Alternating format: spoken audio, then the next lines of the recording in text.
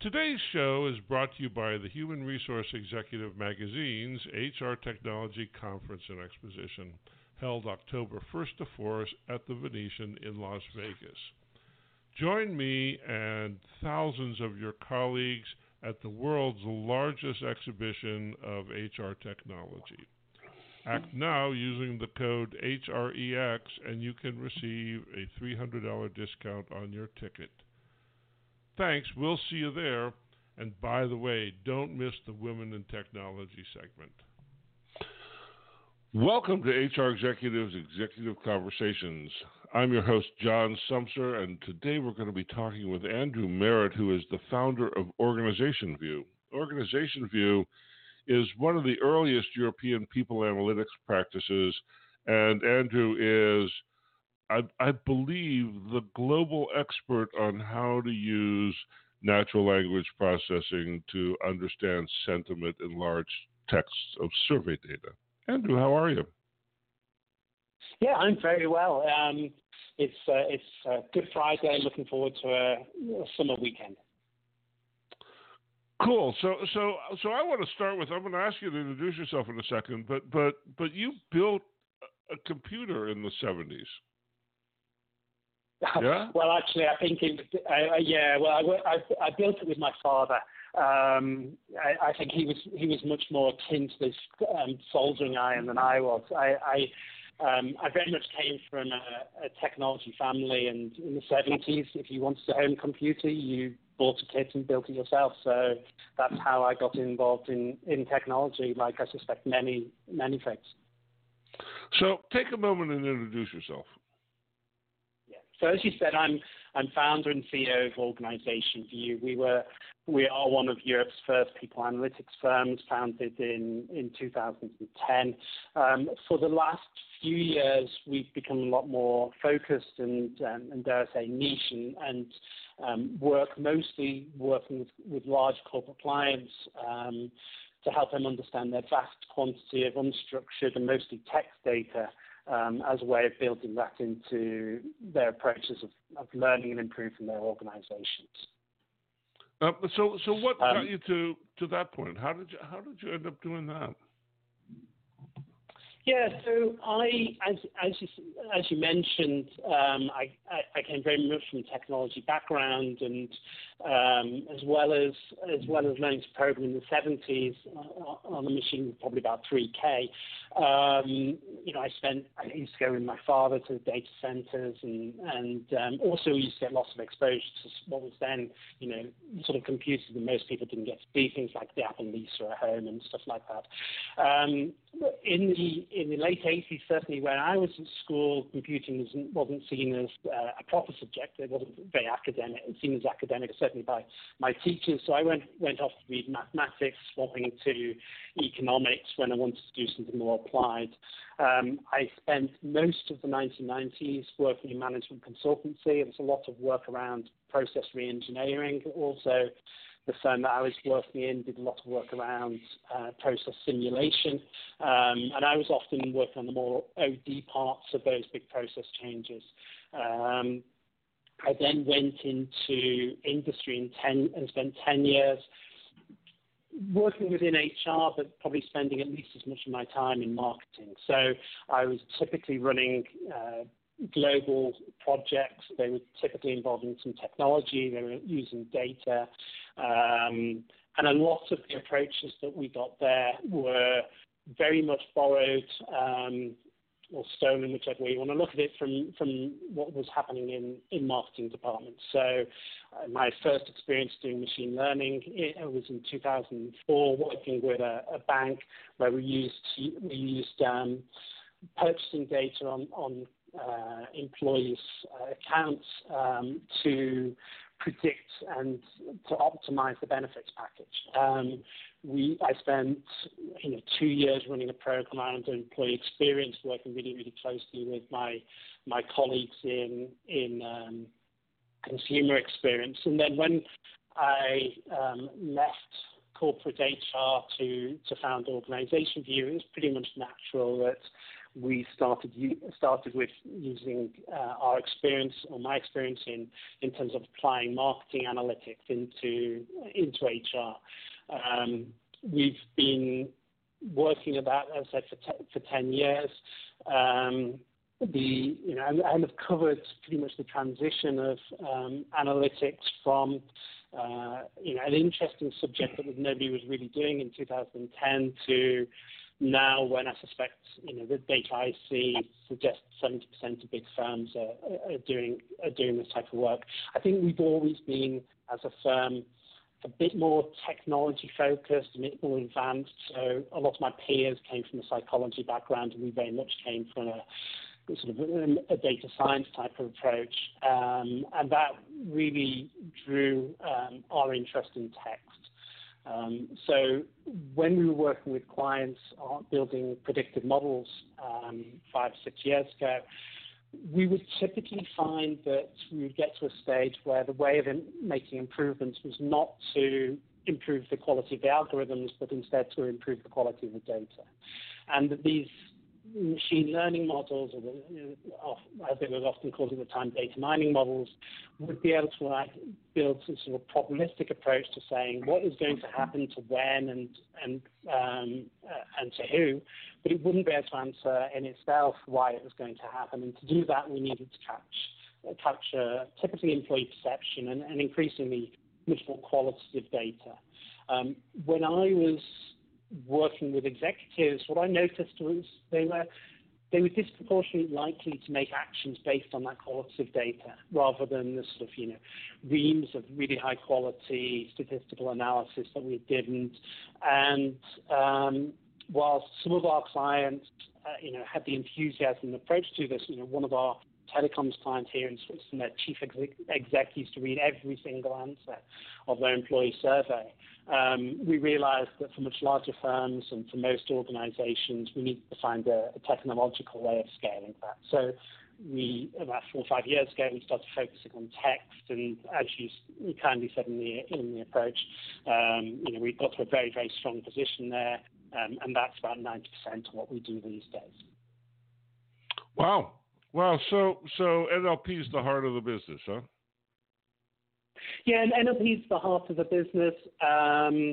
It's something that a lot of clients, well, almost all of our clients, have very large amounts of text. As you and I were discussing before we went on air, a lot of this is survey data. So increasingly, employees will be asked open text questions. As we go more towards shorter pulse surveys, one of the key ways you counter the lack of richness in asking a small number of questions is by asking open text questions. So we're increasingly seeing large volumes of text data there.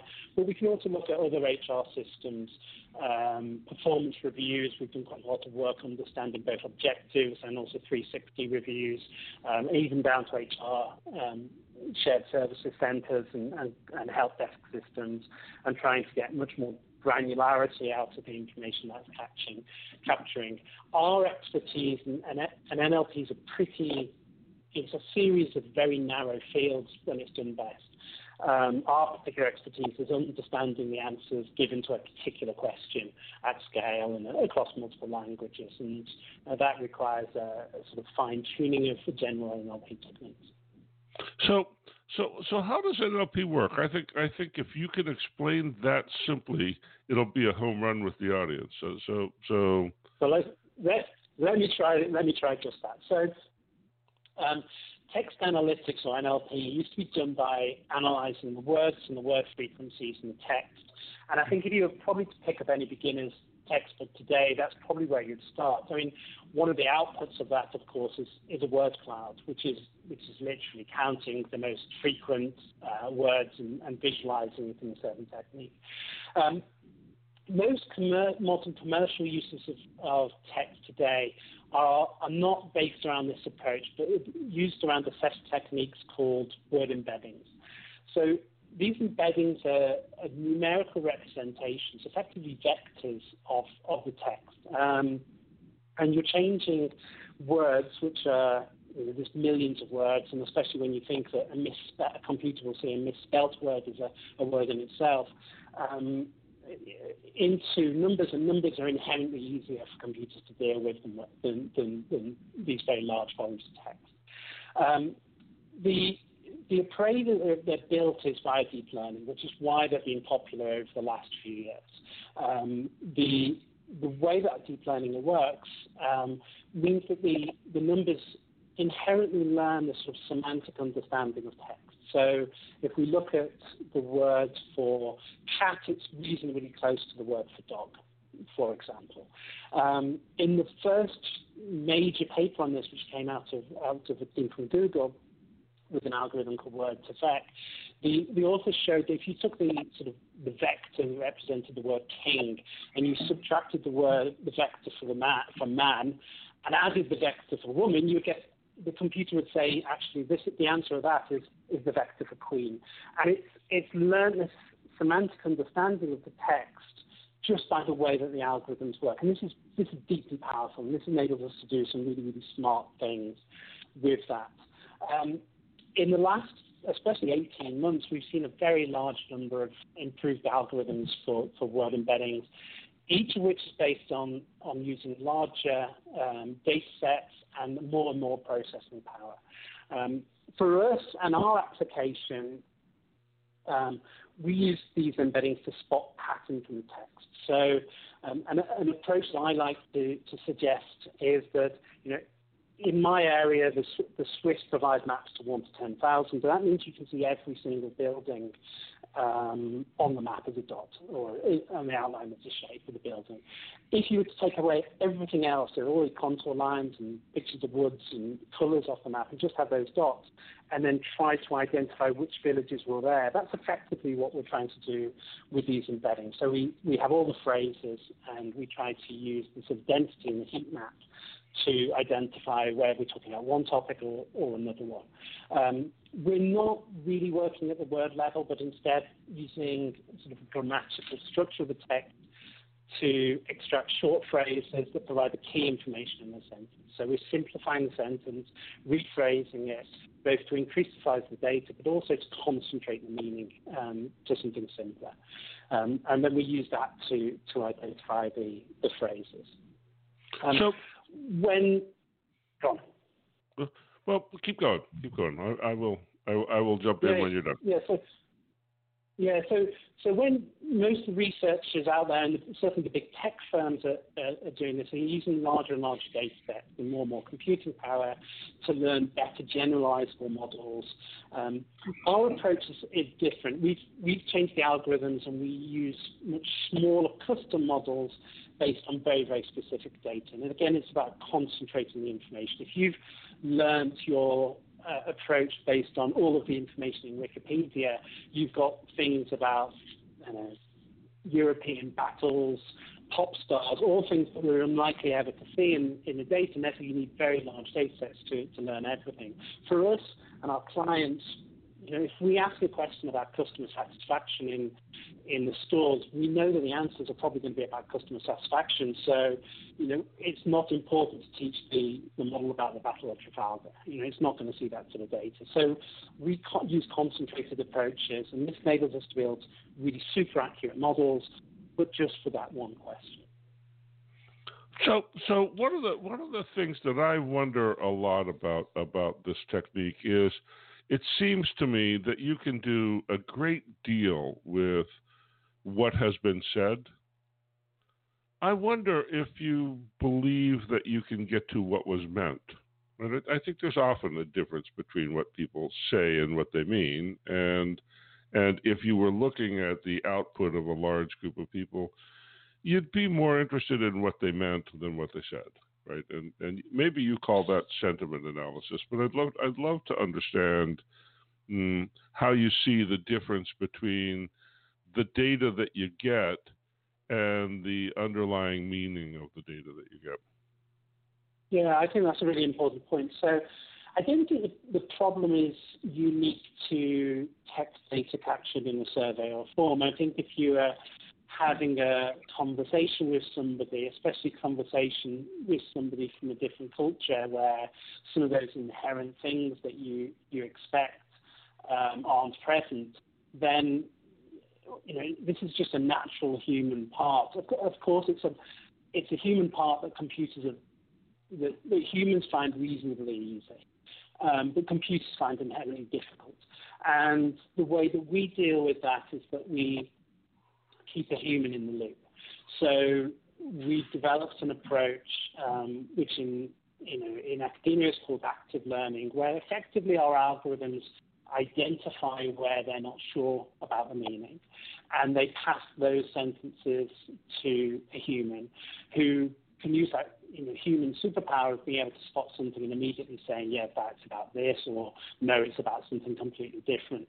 I think for us, the view that computers are able to take, to look at these often ambiguous pieces of text and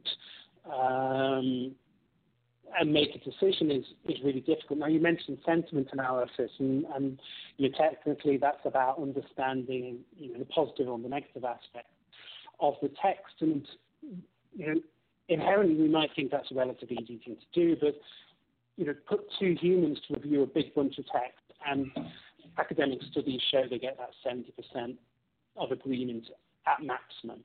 And that's about the level of performance that a computer does on sentiment. I wrote an article a few weeks ago about sentiment analysis, and I gave a few examples of the sort of real-life data that we see issues with, right? So if an employee says on a survey, I used to have a really good manager, right? The typical sentiment analysis would say, yeah, that person has a really good manager, but actually by them saying that they used to have a really good manager, they're implying that they no longer have a really good manager. And it's that sort of those sort of phrases in the text that you or I would understand that a computer really, really struggles with. Got it.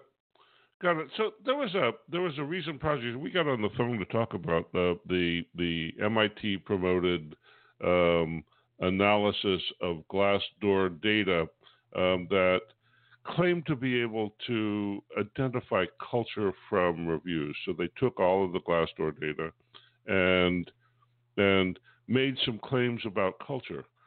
What do you think about that?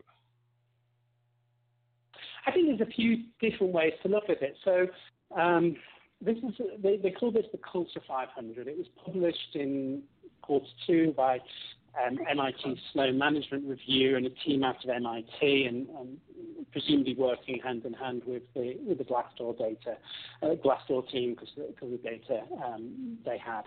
I found this really interesting as we have lots of experience with the type of questions that Glassdoor ask. They're often used internally within organizations.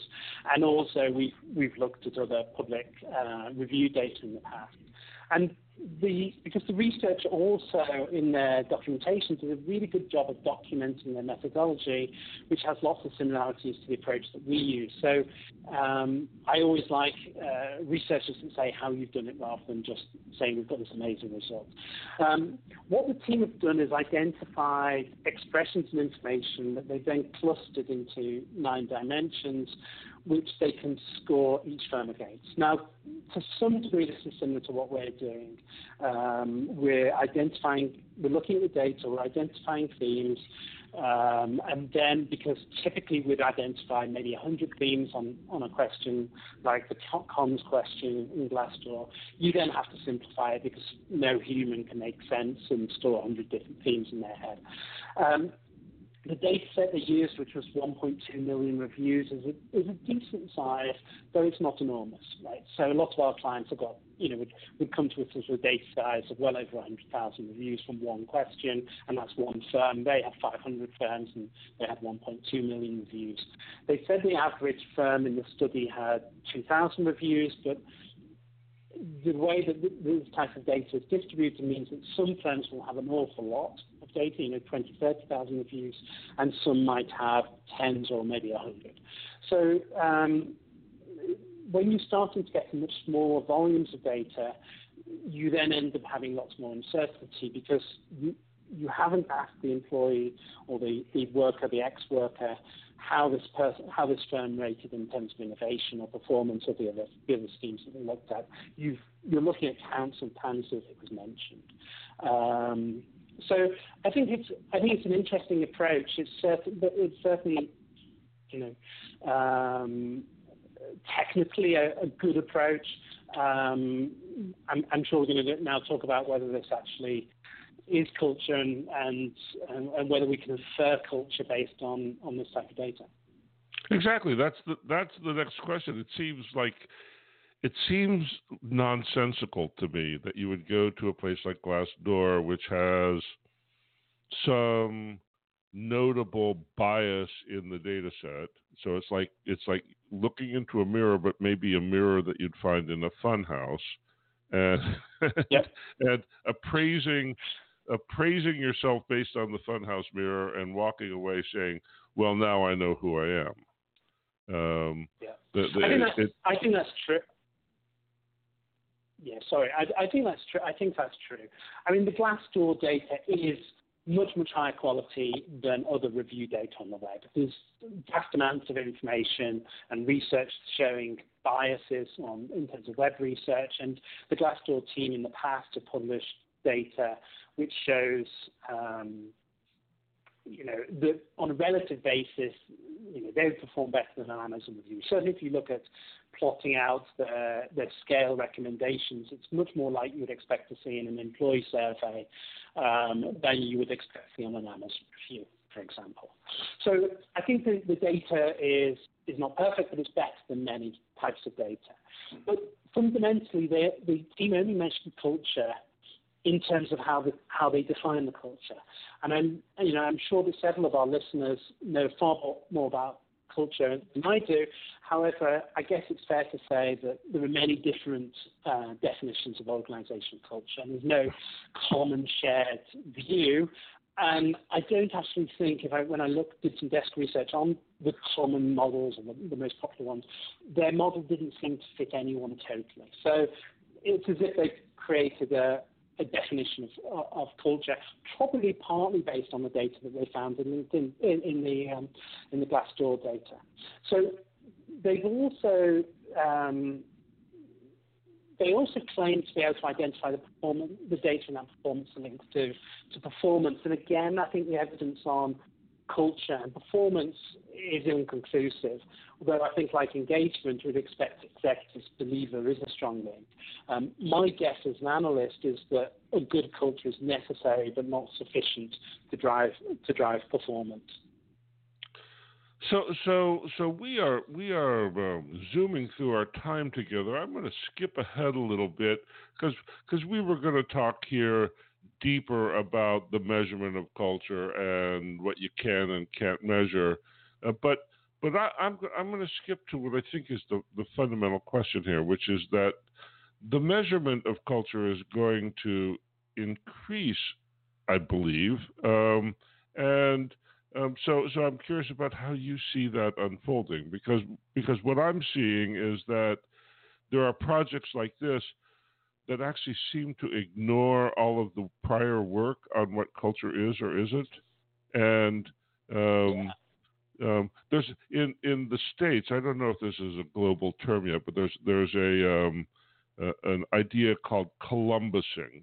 And Columbusing is when you get to a brand new land and you declare that you've discovered it, even though there have been people living there for 500 years. Yeah. Right. Yeah, I know that. So I see this a lot in data science and people analytics, and you will know from the research that you've been doing, there's a vast number of firms, especially young firms coming onto the market, who potentially have found one interesting result and then try to generalize this into a product. I think fundamentally the issue that this work and many of the other similar works has is actually very similar to when we're doing sentiment analysis. So we're dealing with data that was captured for another purpose, and we're trying to infer. So we're trying to make a best guess estimate of culture, or in sentiment analysis, sentiment from data which was never captured for that purpose. We can do that reasonably well. So the accuracy of sentiment analysis probably, as I said, around 70%. But it's never as good as asking a good questionnaire. So,